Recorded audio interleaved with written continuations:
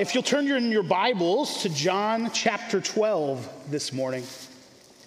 There was a young lady who was newlywed, and they were, her and her husband were there, and she decided she wanted to cook for her husband a special meal in their family. So she got out the pot roast, and she proceeded to begin to prepare it, and she cut off the ends of the pot roast and stuck it in the oven.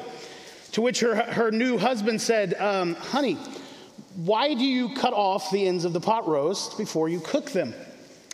And she said, that's a good question. And so she called her mom and she said, Mom, I watched you cook pot roast all these years. Why did you cut off the ends of the pot roast before you cooked it? And her mother said, that's a very good question. Call your grandmother, because she did that. So she called her grandmother, cut off the ends of the pot roast. Why did you do that? And her grandmother says, my mother did the same thing. And so she called her great-grandmother, now in the nursing home. And she said, great-grandmother, why did you cut off the ends of the pot roast? And her great-grandmother said, because my oven was too small. The pot roast wouldn't fit. Sometimes we lose, or we can lose through time, the reason why something is important. All of a sudden, what was important in pot roast with an oven that was too small now was not the case. And yet, as people watched others, they emulated what had been done. I think many times that happens in the way we pray. We learn to pray by watching others, by experiencing those prayer warriors, and by emulating those things. But sometimes we lose the reason why as generations go on and on. Why do we pray? What's the purpose, the motivation behind we come to the Lord to seek His help, His direction, to worship Him through adoration? What is the task ahead? Proverbs 16:2 says, all the ways of a man are clean in his own sight, but the Lord weighs the motives. And James 4:3 says, you ask and do not receive because you ask wrongly, so you can spend it on your passions. So both in the Old Testament and the New Testament, we see that motives are a very important thing, especially when it comes to supplication, when asking of the Lord what He would to have us to do in a certain situation. And so today I want us to look at who I would say is the greatest prayer of all time, Jesus, and a very simple prayer that He offers that I believe uncovers for us the motivation behind why we pray. Would you begin with me in John 12, verse 23?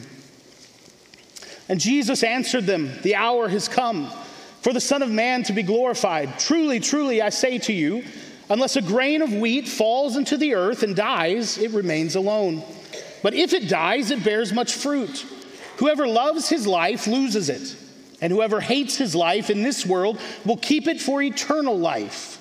If anyone serves me, he must follow me. And where I am, there will my servant be also. If anyone serves me, the Father will honor him. Now is my soul troubled. And what shall I say? Father, save me from this hour. But for this purpose I have come to this hour. Father, glorify your name. Then a voice came from heaven. I have glorified it, and I will glorify it again. The crowd that stood there and heard it said that it had thundered. Others said an angel had spoken to him. Now, in the context of where we are in the book of John, the triumphal entry has taken place. It's his final week on earth. And we get the message in the previous passage that some Greeks had been there. Perhaps they had been there when he had cleansed the temple, and he had quoted from Isaiah that my house shall be a house of prayer for all nations.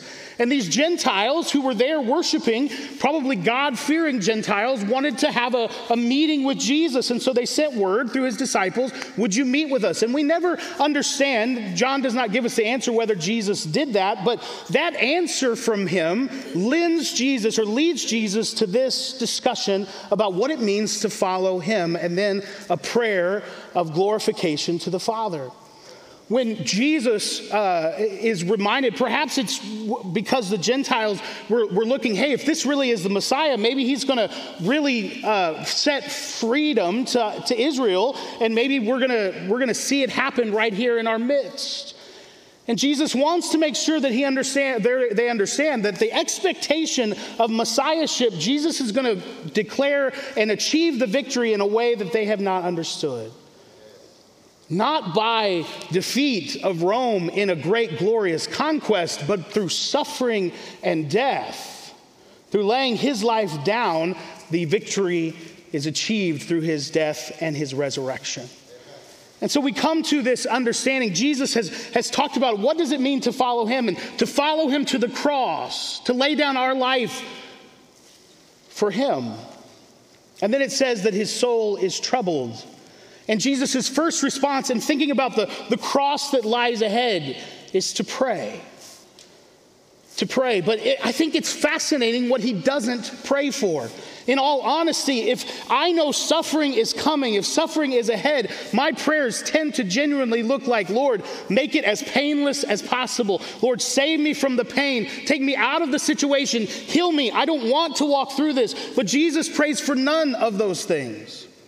I think it's fascinating in the Bible what people pray for and what people don't.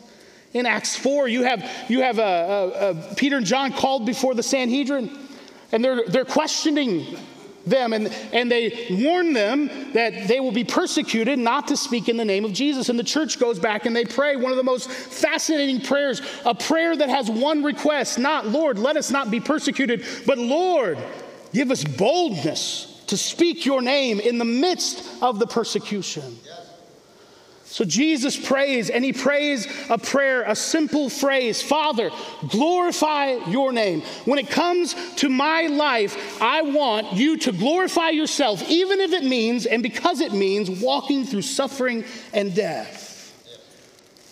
As a Christian, when we decide, or when Jesus empowers us, the Spirit empowers us, and we follow Christ, we place our trust in Christ. We are changing alliances and allegiances. We're no longer living for the glory of myself. We're really good at that. But now we begin to live for the glory of Jesus and the glory of God. Our whole life now becomes a prayer. Father, glorify your name through my life. I told our youth at camp last week, Christianity is not Jesus following me, but me following Jesus. And sometimes we get those mixed up. Jesus, come alongside of me, make my life easy, take care of all my lists of wants, and I will give you credit. But Jesus has said, if you want to follow me, you must lay down your life and find genuine, true life and joy in following me. He's promised that in the world we will have trouble. This is not new news. Therefore, as it's been said, prayer is not about our rights, but about his riches. It's not about our list, but because a good father knows how to give good gifts to his children from the blessings and the abundance of who he is, we come to him in prayer so that others might see, wow, what a God who takes care of you. What a God who meets you in the midst of your suffering. What a God that you would even have joy in the midst of difficulty. And therefore, as Jesus prays, I believe we should pray. Pray with the motivation for God's glory. When we pray, what should capture our desire in praying for specific things is that God would be glorified in our life. Jesus is consumed with bringing glory to the Father, to the point of suffering and death. Therefore, the glory of God is meant to be the motive of prayer. And this isn't a thing that's just introduced through Jesus' prayer. We find it all throughout Scripture. Let's take a quick bird's eye view of some prayer in Scripture. Psalm 79:9. Help us, O God of our salvation. Why should you help us? The psalmist says it. For the glory of your name, deliver us and atone for our sins. For your name's sake. Psalm 25:11. For your name's sake, O Lord, pardon my guilt, for it is great. Psalm 143:11. For your name's sake, O Lord, preserve my life. In your righteousness, bring my soul out of trouble. Daniel 9:19 in Daniel's prayer. O Lord, hear. O Lord, forgive. O Lord, pay attention and act. Delay not. Why should he not delay? For your own sake, oh my God, because your city and your people are called by your name. Matthew 6:9, pray then like this, our Father in heaven, hallowed be your name. Philippians 1, 9 through 11, Paul's prayer for the church. It is my prayer that your love may abound more and more with knowledge and all discernment, so that you may approve what is excellent, and so be pure and blameless for the day of Christ, filled with the fruit of righteousness that comes through Jesus Christ. Why does Paul pray these things? To the glory and praise of God. 2 Thessalonians 1, 11 and 12. To this end, we always pray for you, that our God may make worthy of his calling and may fulfill every resolve for good and every work of faith by his power. Why? So that the name of our Lord Jesus may be glorified in you and you in him, according to the grace of our God and the Lord Jesus Christ.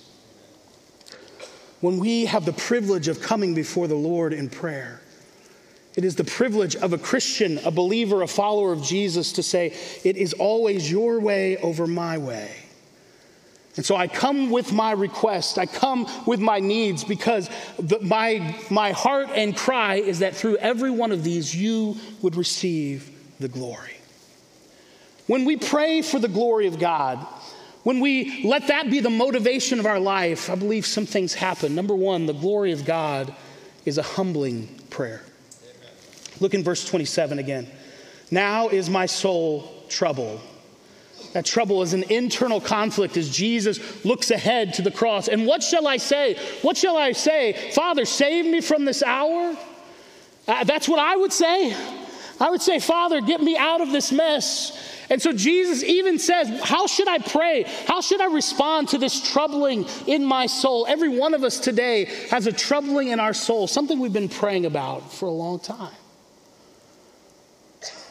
But I would ask, is the heart of your prayer a humble prayer that says, God, whatever in this situation would bring you the most glory, that is my desire. Erwin Lutzer shares that in his life that he seeks to wake up, and before his feet hit the floor, his prayer is this: Father, glorify yourself at my expense today. Glorify yourself at my expense. What a thought. Lord, it isn't my goals, my to-do list today, what I want to accomplish, but you have full reign and power because I am a follower of Jesus and he's not a follower of me. You have full reign and power to do whatever you would desire to do in my life this week.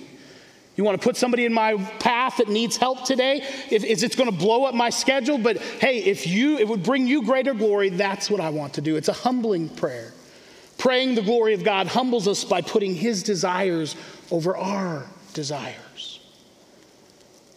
The glory of God is also a dangerous prayer. Look at verse 28. Father, glorify your name.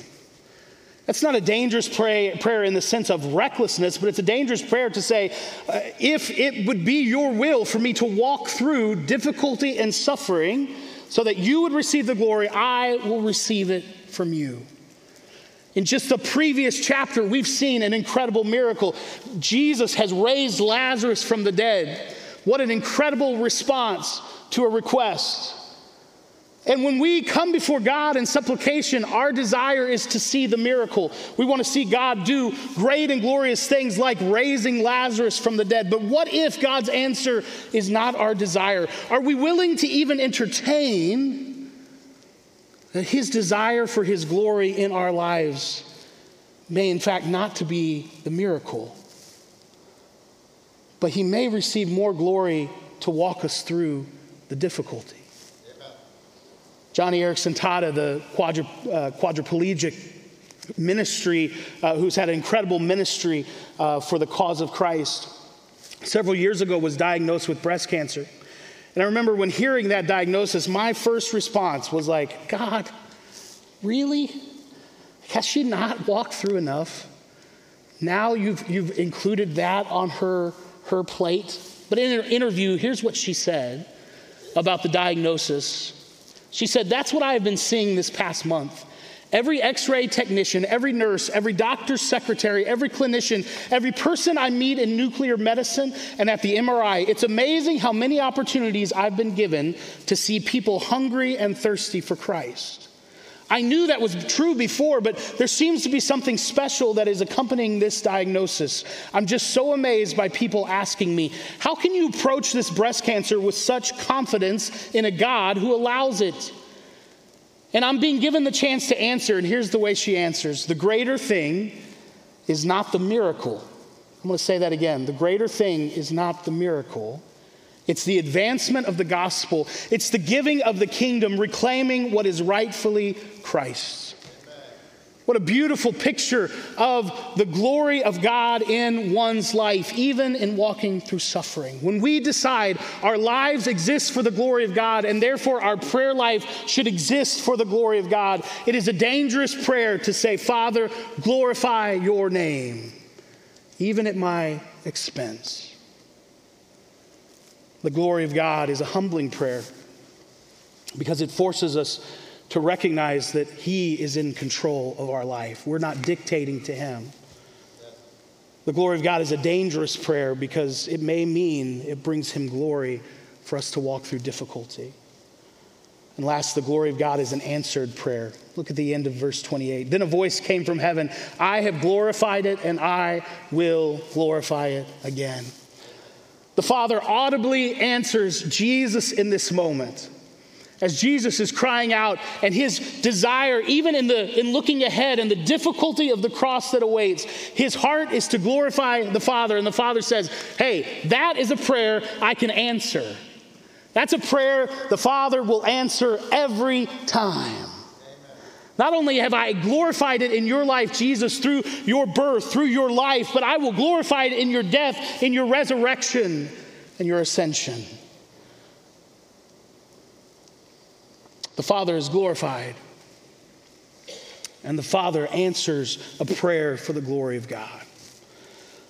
I find sometimes it is in praying for God's glory in a situation that the answer becomes clear. If you have a new job offer, and you're praying about what you should do, and you're praying, Lord, give me the right, it's an incredible opportunity. It's going to mean a whole lot more money. I'm going to be able to provide a whole lot more and buy a lot of things. But the downside is it's going to take a whole lot more of my time. I'm not going to be able to be involved in the church. I'm not going to be able to see my family or care for them as much. When you begin to pray for the God's glory in your life in that situation, all of a sudden the answer becomes clearer. Which one's going to bring God the most glory? For you to take care of your family? For you to be involved in the body of Christ, or for you to make more money? See, when that becomes the overarching call of our prayer life, it can answer prayers within itself of what God would want us to do. Does this mean, Ben, that we just pray for God's glory without specifics? Okay, God, glorify yourself at my expense, and I'm done with my prayer. Absolutely not. Within the context, Jesus is praying something specific and for a specific reason. The cross is before him. And so he's bringing that issue before the Father. And in that issue, wrestling, how should I pray? Pray, I want God to be glorified in it. Amen. We pray specifically. We pray for answers specifically. We pray for God to do mighty things specifically. But within that specific request, that desire, that worship to God through our prayer, we recognize the overarching heart of our life in prayer is that whatever the answer, we want it to bring the most glory to God. We have at home a French press coffee machine.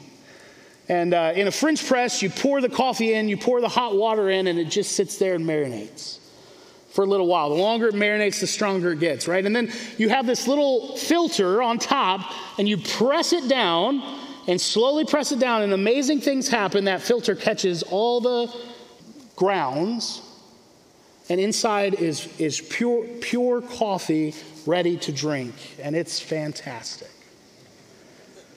When we pray for the glory of God, it's like that filter.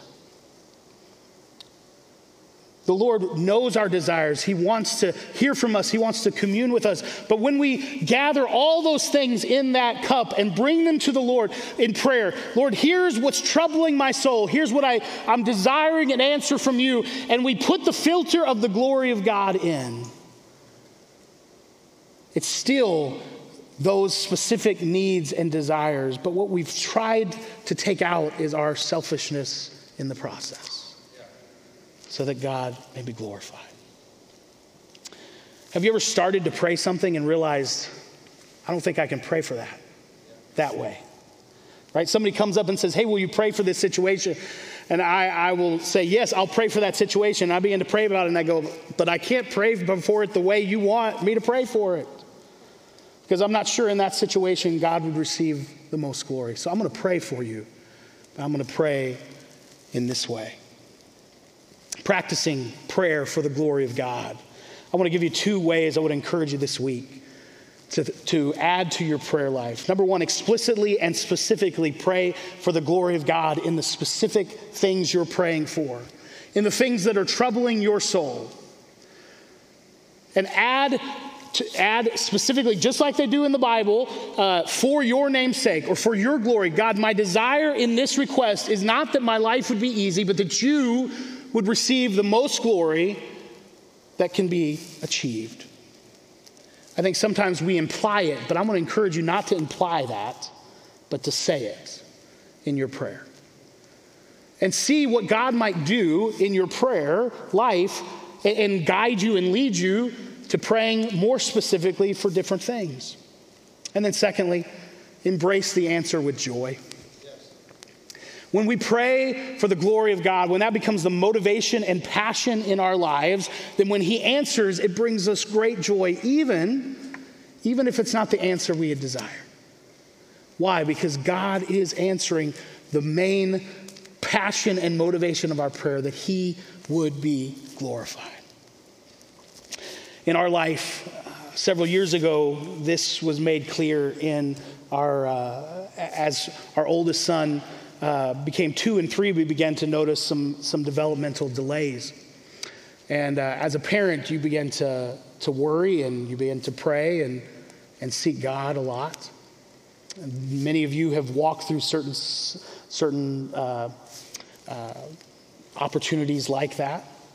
And then you begin to ask questions. As we went through the process and he was diagnosed on the spectrum, and we began to recognize our dreams were going to look different, our passions were going to look different for his life.